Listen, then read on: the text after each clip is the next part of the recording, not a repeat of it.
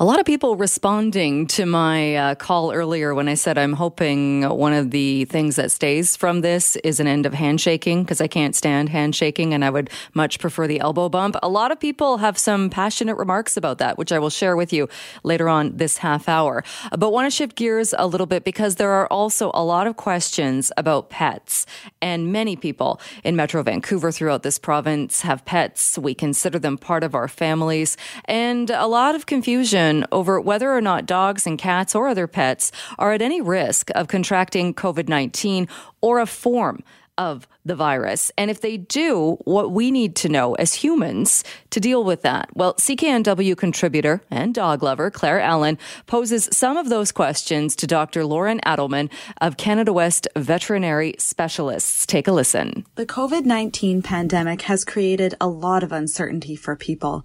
We're worried about interacting with our family, with our friends, but what about interacting with our pets?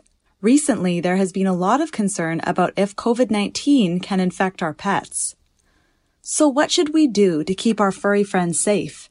For that, I turned to an expert. My name's Dr. Lauren Adelman. I am an internal medicine specialist at Canada West Veterinary Specialists. I think there's been a lot of fear and uncertainty surrounding the role of COVID-19 in pets, and there is limited evidence that animals can be infected, but the risk does not appear to be zero. So there are reports of 2 dogs and now actually a cat in China and 1 cat in Belgium that did test positive for COVID-19, but of those animals, only the cat in Belgium showed symptoms. So in all of those cases, infected people were believed to be the source. So in other words, human to animal transmission. Hundreds of other animals have been tested thus far without positive results. So although possible, the risk does appear to be low. So pets can get COVID-19, but can they transmit it to humans? Even if pets can become infected with COVID-19, there's a difference between being infected and infectious. So currently there is no evidence that pets can transmit the disease back to humans, and the greatest risk of infection is still by far from contact with infected people. What if a person who is infected with COVID-19 pets your cat or dog? Can the virus live on your pet's fur? The question of whether or not virus can live on the fur is one that's getting brought up and is a concern to us as veterinarians. It's a reasonable concern, and contamination could certainly happen. But we really don't know how long the virus might survive on a hair coat, so maybe hours. The risk of exposure through contact with a contaminated hair coat is pretty much theoretical at this point. So if you're concerned about the risk of your pet carrying the virus on its fur, Dr. Adelman advises taking extra steps to wash or wipe down your pet's paws after being outside. Definitely hand washing is still the main way we can minimize potential risk, but there are additional measures like bathing, wiping down animals. Make sure to use a pet-friendly product. The benefit of this is purely theoretical at this point, but as long as you're using stuff that's safe for pets, I don't think it's wrong to, bathe them or wash their paws when you bring them back in from outside. There are a lot of unknowns right now, but Dr. Adelman recommends some simple steps for pet owners to limit any potential spread of COVID-19 from pets. In terms of what, owners can do to limit any spread with pets, although there's no evidence that pets play a significant role in human disease, just out of an abundance of caution, it is recommended right now that people who are sick with COVID-19 limit contact with both people and animals until more information is known about the virus. So essentially, if you have symptoms, if you're self-isolating, you should really follow similar recommendations around animals as you would around people.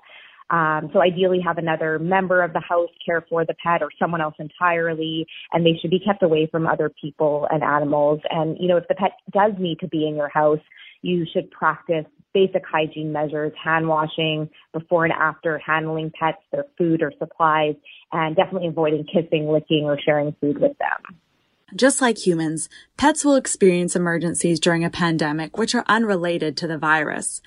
Dr. Adelman says veterinarians have implemented protocols to ensure the health and safety of their staff while still helping animals in need.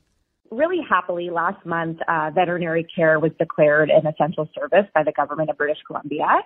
And while most veterinary practices are open, we have been encouraged to limit the scope of our practice to urgent and emergent cases.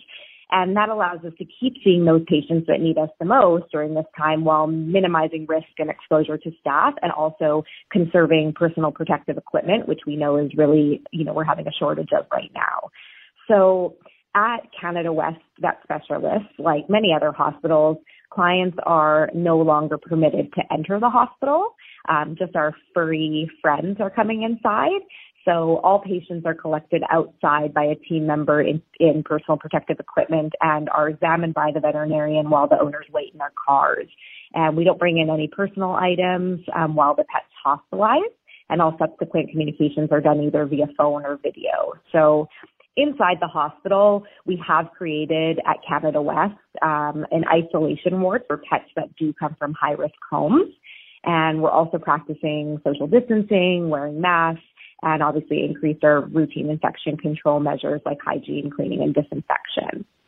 Now, if you do have an emergency, know that we are still open. Most veterinarians are still open.